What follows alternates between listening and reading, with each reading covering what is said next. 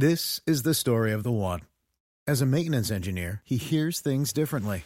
To the untrained ear, everything on his shop floor might sound fine, but he can hear gears grinding or a belt slipping. So he steps in to fix the problem at hand before it gets out of hand. And he knows Grainger's got the right product he needs to get the job done, which is music to his ears. Call, click Grainger.com, or just stop by. Grainger, for the ones who get it done.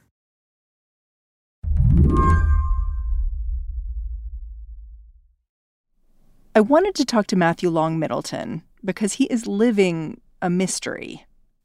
I heard that for the last couple of months, you'd been keeping this journal. Oh, yeah. And I wonder, can you get it out for me? Hold on 1 second. I'll go grab it. What a great start. 1 second. This journal starts in March. It's mostly a kind of symptom list. Wednesday, March 11th, 2020, fever. And then I wrote down right ear at 10:59 p.m., 101.2. Left ear, 100.3. Right ear at 12:37, 99.9. And I wrote, tracking right now helps. This comes in waves, maybe of panic. It's like nothing I've experienced, but maybe it's because I'm so scared. Matthew's diary reminds me of little notes I used to jot down when I was caring for newborns. Bits of data about sleeping and eating.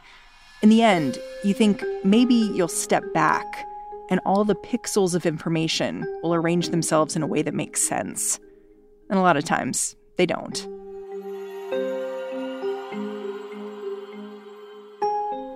Matthew was keeping this journal because he was convinced he had COVID.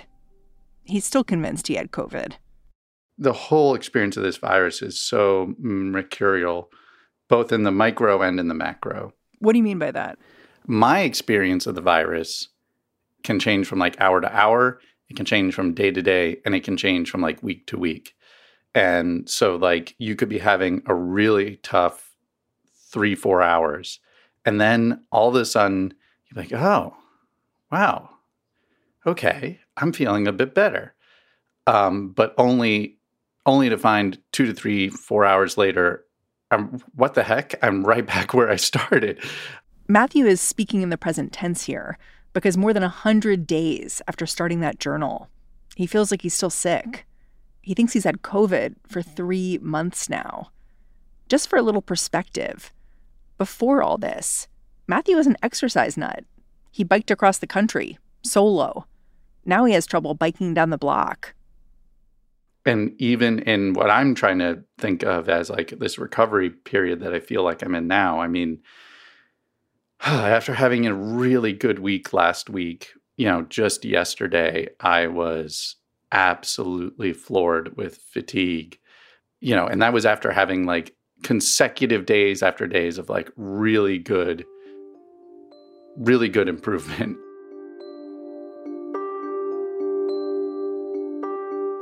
So in some ways, it sounds like you started this journal looking out for one thing, this extreme onset that could really be very risky. But then you got something else completely. I ended up documenting something I wasn't anticipating at all.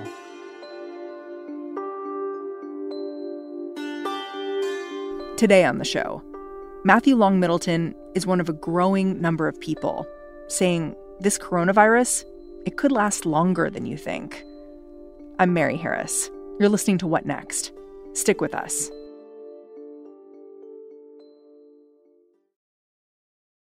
This episode is brought to you by Discover. When it comes to your finances, Discover wants you to know they are the credit card that is always there for you. With 24/7 U.S.-based live customer service, everyone has the option to talk to a real person anytime, day or night. Yep, that means no more waiting for, quote, normal business hours just to get a hold of someone. We are talking real service from real people whenever you need it. Get the customer service you deserve with Discover.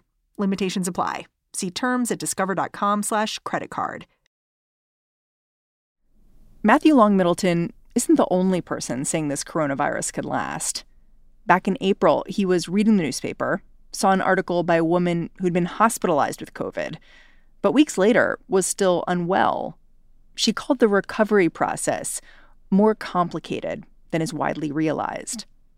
She was saying, like, this isn't anything like the flu. And I was like, yes, exactly.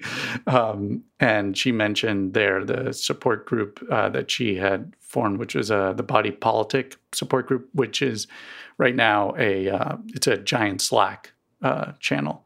So I asked to be a part of that. Like, there was a little like form you fill out, and they admitted me.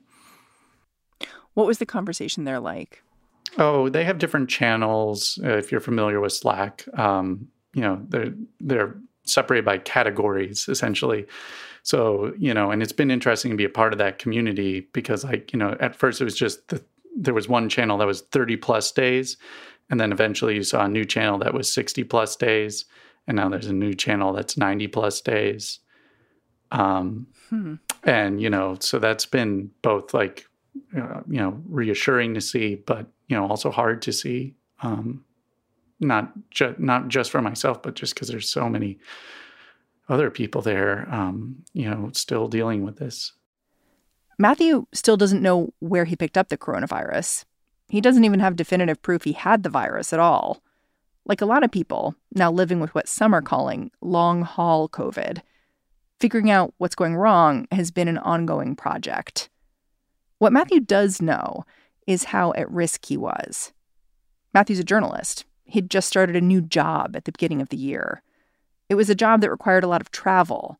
So at the beginning of March, as the coronavirus numbers were surging, he was pinging around the country, visiting one public radio station after another. And then he got back to his home in Missouri and felt this cough. This little cough that felt like like a little tickle, but like I couldn't suppress the cough. Like it was like, it was always two at a time. And it was there. And I chalked that up to allergies. I grew up on the East Coast and never really had allergies until I moved to Missouri. So I was like, well, it's starting to get springy here, change of seasons, it's probably allergies. But then like literally 2 weeks to the day I returned from all my travel was Wednesday, March 11th. And that was the day I got really, really sick. My principal symptoms, like to start, were cough, incredible chest pain and discomfort. The other weird one I had, and I think I still do to a degree, is it's like if someone were like tickling you, or like, when you get a cold shiver from the base of my skull, and then it would wash down my entire back. It's so bizarre to describe. And yeah, profound fatigue, muscle aches. The thing that I really didn't develop in a serious way at all, and particularly in those first few weeks, was the shortness of breath. And that was challenging because particularly at that time, like that's what physicians were looking for. And that would also be the thing that would under certain circumstances, get you admitted to a hospital for more intense care. Yeah. And I'm thinking back, you're talking about getting sick in like early mid-March, and you're in Missouri. Like it's not a COVID hotspot. So I'm kind of curious what happened when you started to think maybe it is COVID and then started looking around for a test. Right. Well, so, I mean, like my suspicion was, fudge, I got COVID, particularly just because of the cough. So we tried to go get a test. We went to KU urgent care clinic, and I told them all my symptoms, and they said, and I explained to them I had been traveling. But at that point, you either had to know someone with a positive COVID test, have been exposed to that person rather, or you had to have just returned from Wuhan, China, to get a test. Those were the criteria at the time. But for some reason, after I came back negative for the flu test, they said, go get a COVID test. So I did that. They do the nasal swab test, and they told me, 24 to 48 hours, you'll have results. And I was like, okay. And then, of course, I go home. They call me on the next Thursday. The urgent care clinic calls me, and they say, so we have some weird news. Your sample came back unsatisfactory sample. I was like, well, what does that mean? It means the sample we have isn't good enough to give you any result. And I said, well, what do I do with this kind of information? And like, given your symptoms, assume you have it, stay, don't go out, near people or that kind of thing. I was like, okay, great. That's exactly what I've been doing. I'll continue to do that. Thanks. And then on Sunday, I get a call from the master organization, the KU Medical Center, the central office. And they're like, oh, we have great news. You came back negative for COVID. And I was like, wait, I just got a call a few days ago from the urgent care clinic telling me this, I had an unsatisfactory sample. And they said, well, that initial test was done by the Kansas Department of Health and Environment. And since then, private labs have come online. So we sent your sample there to be tested. And I was like, so let me get this straight. You took what was by definition an unsatisfactory sample and sent it to a private lab to be sampled. And at this point, my wife was on speakerphone and she's like, has any unsatisfactory sample ever come back positive? And they said, no. In the early days, everyone was still learning about this virus, even the people coming up with the diagnostic tests. Matthew was eventually able to get a second COVID test, but by that time, it had been weeks since his symptoms began. He wasn't really surprised when that came up negative, too. What did your doctor tell you? I mean, you had this negative test. I wonder what your relationship is like with the physician, because it could go a lot of different ways. Yeah, I've been disappointed in the care I've received. Why? I mean, I think one of the things is, I think like many people, I just want to be validated. I want to feel like I'm not crazy. For just someone to say like, oh yeah, you definitely have this, like that first night I called him on Wednesday, March 11th. And, and I was like, dude, I am really sick. And I have the chest pain. I have a profound cough. I have a fever, I've been traveling. And he's just like, no, there's no way you have COVID. I was just on the phone with someone who came back from London. He definitely has COVID. You don't have the shortness of breath. And it was just. So when you got these test results back. Yeah. Was he like, see? Yeah. That was the feeling I got. Have you thought about getting an antibody test? Yeah. Oh, yeah. We've had this conversation in our home a bunch of times. There's, of course, an anxiety to me getting an antibody test because, I don't know if you've looked into those, but yeah, some of them are even now that the FDA has done the emergency approval for only those making 95% and above sensitivity and specificity, if I remember correctly. But you look at the sample size that some of these tests were made out of. I mean, literally, it's 40 individuals on some of these tests. So when they get a 40 out of 40, they'll say that's 100% sensitive. But, that's a real small sample size. You're afraid of testing negative again. Yeah, I definitely am. My wife asked her primary care physician about this, who's been a much better provider of care. And they wrote back a very long email reply saying, we really don't think that's a very good test. And then moreover, they were saying and it wouldn't change what we would tell you to do. In a survey of long-term COVID patients, a quarter of them reported a negative test, just like Matthew. But Matthew, he's got one more reason he truly believes he's been living with this coronavirus. His mom. She got sick around the same time he did. She's a nurse practitioner. While they were both recovering, they would FaceTime every day to check in. She got much more acutely sick than I did. She developed bad shortness of breath. And I remember FaceTiming with her, and I could literally see her lips turning a grayish blue, and she couldn't finish a sentence without, taking a breath. It was a profound shortness of breath. I wonder what your conversations with her are like. She's a medical professional. Is she convinced you had COVID too? Oh, yeah. I mean, She's very certain I have it, and she is unequivocal about it. But she's also my mom. So here's another reason I don't quite doubt myself. Yes, I didn't have shortness of breath, but all the other experiences I did share with my mom. Like, she also had this mercurial kind of experience where, like, I remember there was this one day she was FaceTiming and she's like, she was literally like singing. She's like, I feel so much better. And then, the next day she'd be back in bed, just absolutely miserable. Listening to you, it's like hard to think about, like, what is this disease? Because you're describing, your mom having one experience, you having another, similar in some ways, but then quite different in others. Yeah. So, so my mom also, she's part of the Harvard Medical School continuing education program that they have. And so as she was recovering, she put together this webinar with 3 other medical professionals for Harvard Medical School's continuing education, it's part of their programming.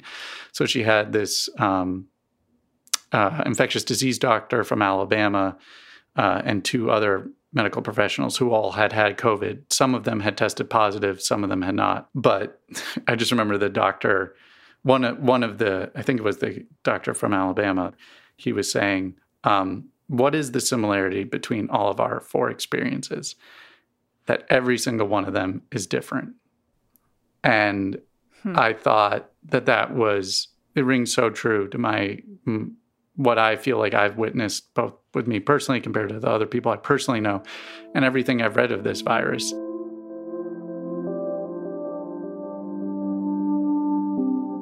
How are you now? Today, right now, is a better day. Yesterday was a really hard day. Not in the sense of I was horribly sick, but I mean, I had ambition to do a very light 30-minute bicycle ride. That was my ambition yesterday. I played some video games with my brother in Vermont in the morning. And by 11, I was like, oh, man. And then I was just on the couch the rest of the day. I was so profoundly fatigued and weak. And that was mentally really challenging because it was I just had this string of days where I had been doing things I'll take a 30-minute walk. I'll do a 30-minute bicycle ride. I did a full week of work. I participated in more Zoom meetings. I had a really good week. I wasn't symptom-free, but I was able to do these other things. It's I'll live with the symptoms if I can do these other things. And it's just oh, God, And then I spent all of yesterday just being what, should I have walked less? Should I have cycled less? Should I have done less work? Was there anything I could have done differently that would have helped prevent this day from happening? And maybe there was, maybe there wasn't. I don't know. How are you going to know that you're better? When are you going to say I'm well again? It's a great question. It's one my wife has asked me, because it's fair. When will I know? The last 3 symptoms I'm dealing with are moderate to profound fatigue.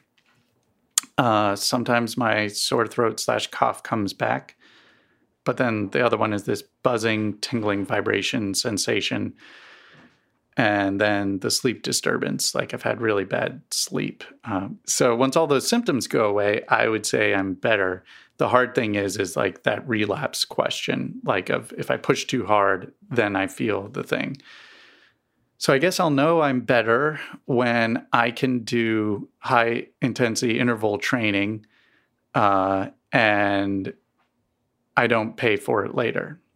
When I can do a series of sprints as hard and as fast as I can do them for, over a quarter of a mile 5 times. And then, I don't wake up the next day in horrible pain and also profoundly fatigued.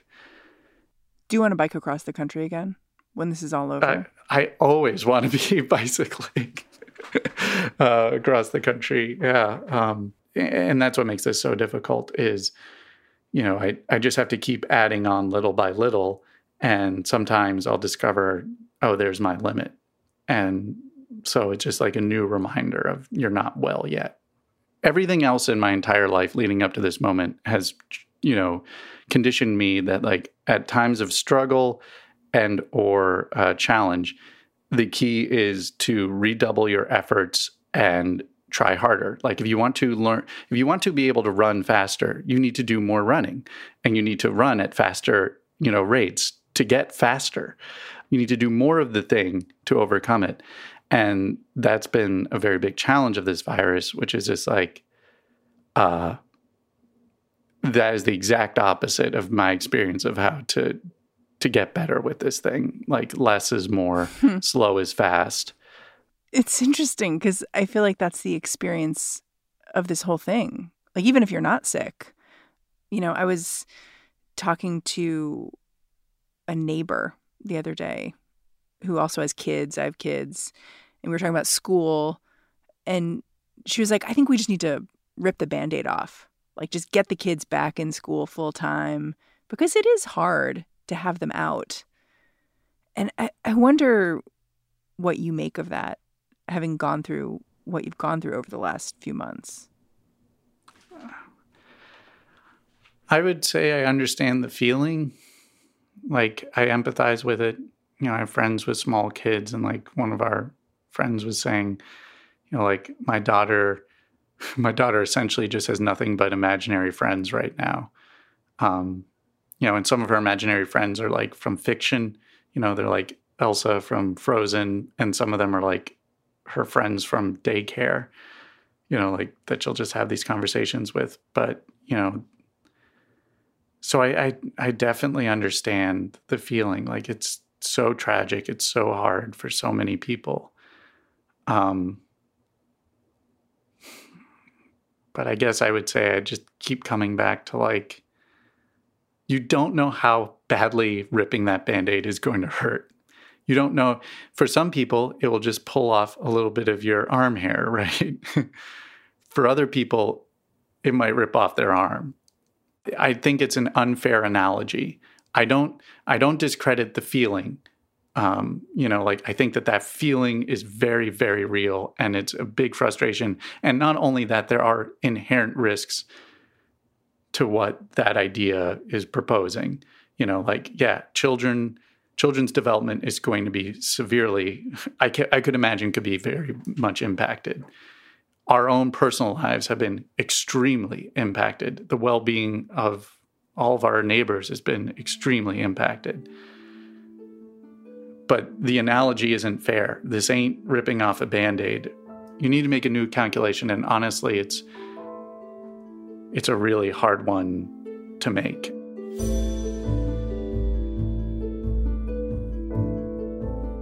Matthew Long Middleton, thank you so much for joining me. Thank you, Mary. Thank you. Matthew Long Middleton is a media training manager over at KCUR in Kansas City. And that's the show. What Next is produced by Jason DeLeon, Mary Wilson, and Danielle Hewitt. We've got help each and every day from Alicia Montgomery and Allison Benedict. We're so grateful.